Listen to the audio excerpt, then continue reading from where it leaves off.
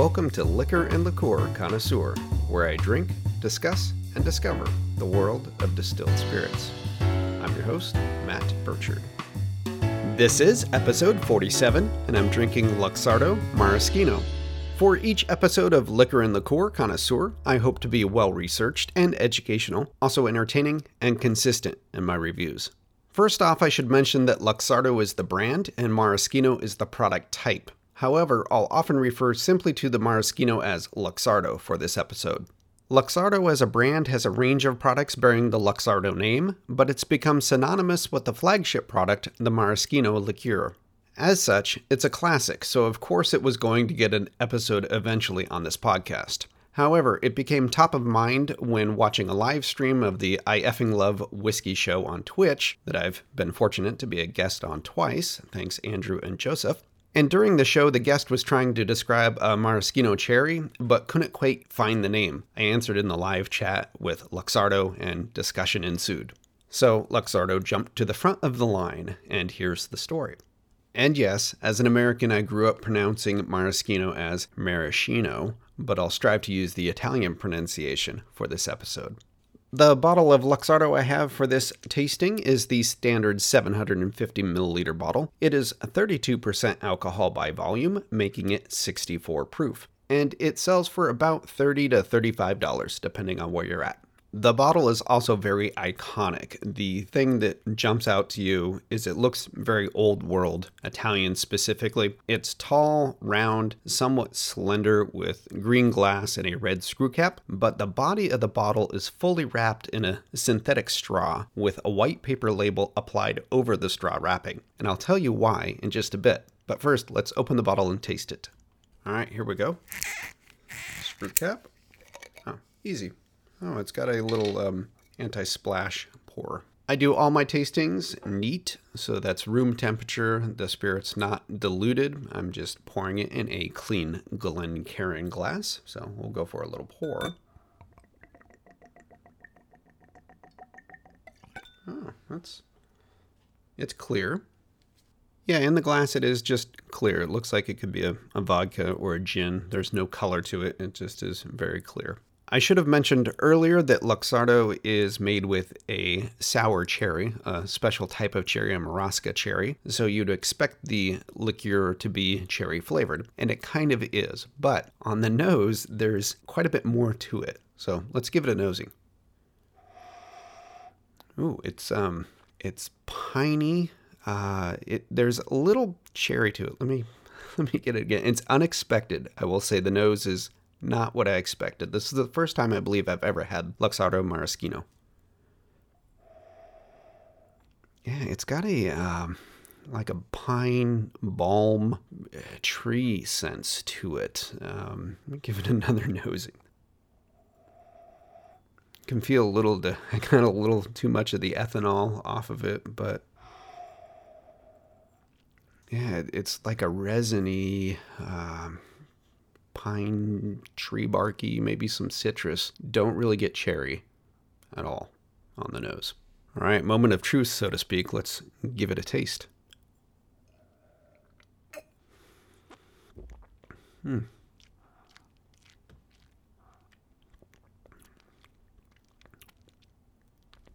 There's a sweetness, but it's really, really floral, surprisingly. There's some cherry that comes in afterwards, but it's really piney. There's a lot of tree flavor. Like, it just is making me think of pine sap. Let me try it again.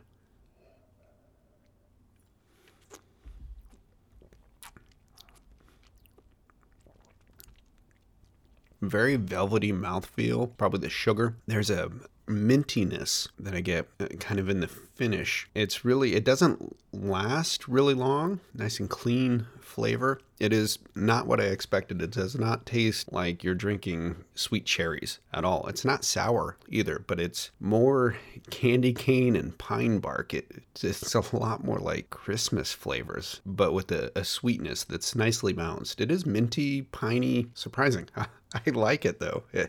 It's good. I'm going for it again.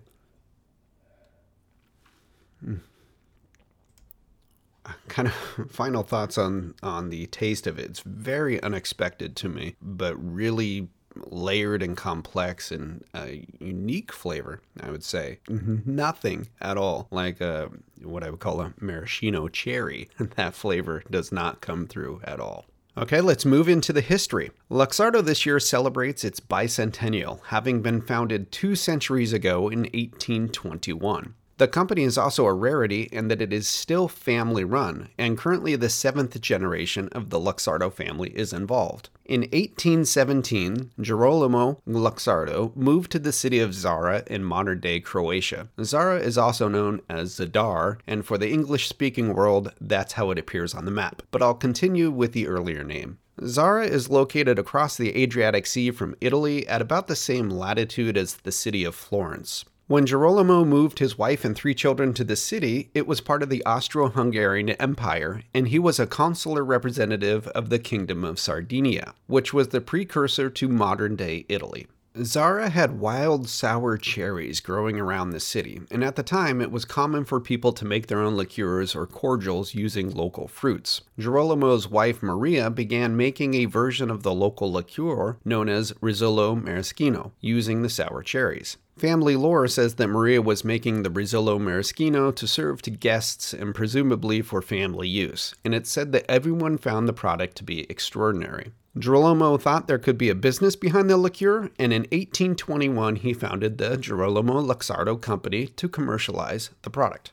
Sales grew quickly thanks to a refined product recipe and focus on exports. Always sold as a bottled product rather than by the cask or barrel as was common at the time for many whiskeys or wines, Luxardo needed glass bottles. The early ones were said to have been sourced from the renowned glassblowers in nearby Murano, a neighbor of Venice. However, the hand-blown bottles could be fragile, and to prevent breakage, they'd be hand-wrapped in straw for shipping. The straw helping to absorb the shock in a century before bubble wrap, styrofoam, or even cardboard was invented. So bottles came to the distillery straw-wrapped, and these would then be unwrapped in order to be labeled after filling with the liqueur, and then rewrapped with straw for export. Girolamo soon realized that this was a lot of added labor and cost, and began to simply apply the label to the outside of the straw wrapping. This is not unlike the story of how Underberg, from the previous episode, came to be wrapped in paper with the label on the outside of the packaging. For Luxardo, the straw wrapping became so iconic it became a trademark. The bottles today are purportedly still hand-wrapped, but I'm a bit of a skeptic on that point. It seems like a lot of labor cost for a $30 retail price. The straw is now synthetic, but it retains the effect. It's also important to note that Luxardo did not invent maraschino liqueur. In fact, beyond the homemade versions available when the company was founded, there was at least one other commercial distillery producing maraschino liqueur in Zara.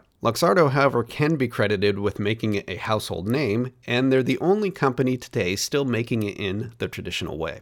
A burgeoning cocktail culture also spurred Luxardo along, as maraschino found its way into bars across the world and into the hands of early bartenders inventing cocktails. These founding fathers of mixology used maraschino as a sweetener in many cocktails. In fact, there's an early printed reference to Luxardo maraschino being sold in New Orleans in 1839. So that straw wrapping had a very practical use. Through their success and expansion to other products, the Luxardo distillery was modernized and expanded in Zara. It was located right in the heart of the city at the waterfront.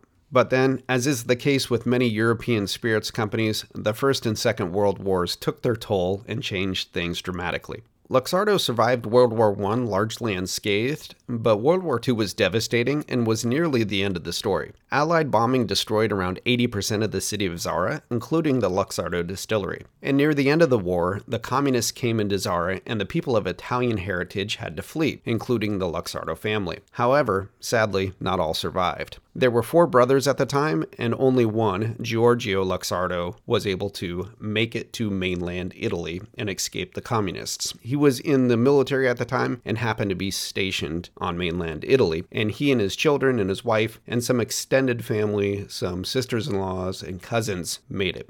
Immediately after the war ended, Giorgio began looking to see if he could restart Luxardo from scratch. He had the name, the recipes, family, but no money. He spent some time looking for a place to resettle, and they ended up in Torreia. It's near Venice, kind of in northern Italy. The new distillery was founded in 1947, but the first 3 to 4 years they didn't have any production since they were planting new orchards of the Marasca cherry trees. The pH of the soil in Torreya is very similar to that of Zara, and it was a bit of luck that Luxardo was able to restart with the same Marasca cherry trees. This was due to a professor from the University of Florence, a botanist, who prior to the war had traveled to Zara to meet with the Luxardo family to study the trees. Luxardo gave the professor some seedlings that he planted in Florence for his studies. Giorgio Luxardo remembered that after the war and traveled to Florence, met with the professor, gained some technical knowledge about the trees, and more importantly, got seedlings from the original Zara stock. Once planted in Torreya, the trees were cloned, and in 1999 the variety was officially recognized as a distinct cultivar of Marasca cherry named the Luxardo cherry. In recent years, the company has been planting more trees to meet rising demand for maraschino as cocktail culture has returned to historic recipes and ingredients. Sales had declined in the latter half of the 20th century, but have picked up in the new millennium. Today, the 7th generation of the Luxardo family is running the company, including the first Luxardo female in more than 100 years.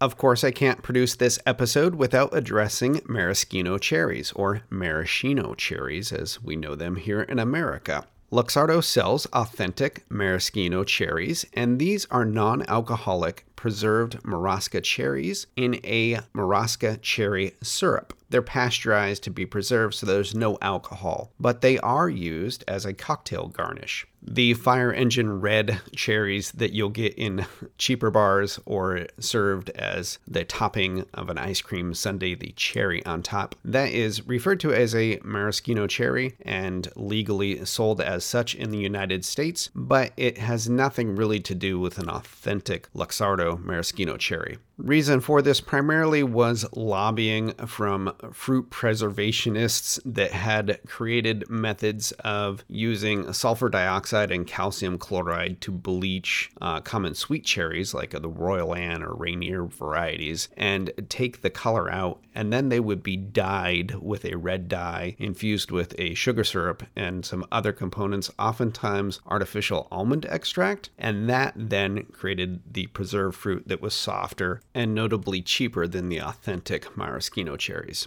And in 1940, the U.S. Food and Drug Administration, under pressure from the canned cherry lobby, revised their definition of maraschino cherries, allowing the Fire Engine red dyed ones to be sold as such legally in the stores. Prior to that, they had to be labeled as imitation maraschino cherries because the legal definition in the United States aligned with the authentic product that Luxardo sells to this day. So let's talk about how it's made. Luxardo maraschino liqueur is made from the Luxardo Marasca cherry. The cherries are harvested in summer. First, the crushed cherry pulp, skins, juice, pits, branches, and leaves are infused in a neutral alcohol in large wood vats for a minimum of 2 years. And why do they throw in all the branches, leaves, and stems and everything else? I really don't know, to be honest. But that's probably a big factor in the flavor of the spirit. That's where all the piney bark notes come from. I'm sure it's the leaves, the resin. There's the cherry in there, but the pits and stems and all that plant matter is really what's giving you the flavor of Luxardo. But after 2 years of soaking in the neutral alcohol, the solids are removed and put into large jute bags or burlap sacks, essentially, and then these are placed into a pot still with the infused alcohol. This is then distilled to obtain maraschino distillate. The distillate is then matured in Finnish ash wood vats for 9 to 12 months. After this maturation, pure water and sugar is added to bring the product to bottling proof, and it's bottled for sale. And presumably they have a whole team of people hand wrapping bottles with the synthetic straw. And then maybe machine labeling? I don't know. They say it's done by hand, I suppose. So on to cocktails and consumption. Luxardo has been around since the invention of cocktails, and with a strong export focus from the company early on, it's featured in many classic cocktails because it was one of the few products readily and widely available to bartenders. The cocktail perhaps best known to feature Luxardo is the Aviation. This is a gin cocktail first published in 1916. Luxardo maraschino is only used in a small amount in the Aviation, but it's a key component. I'll provide the recipe in show notes. Otherwise, Luxardo can be used to add some sweetness to a drink, but it's almost always used in a supporting role.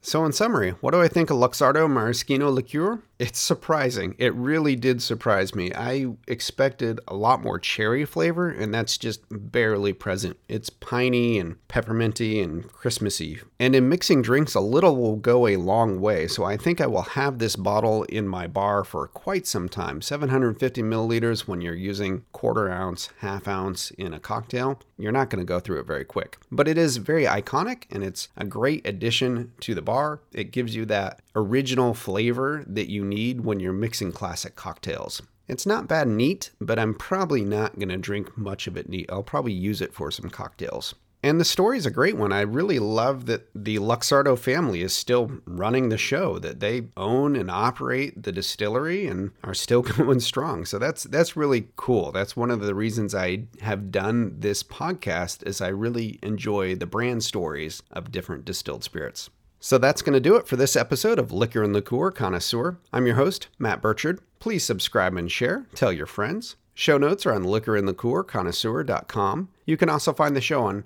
iTunes, Apple Podcasts, Amazon, pretty much anywhere you get your podcasts. The show is also on social media. I'm most active on Facebook and Instagram. I really love hearing from my listeners, so if there's a spirit you would like me to feature in the future episodes, please do reach out and let me know. And as always, thank you for listening.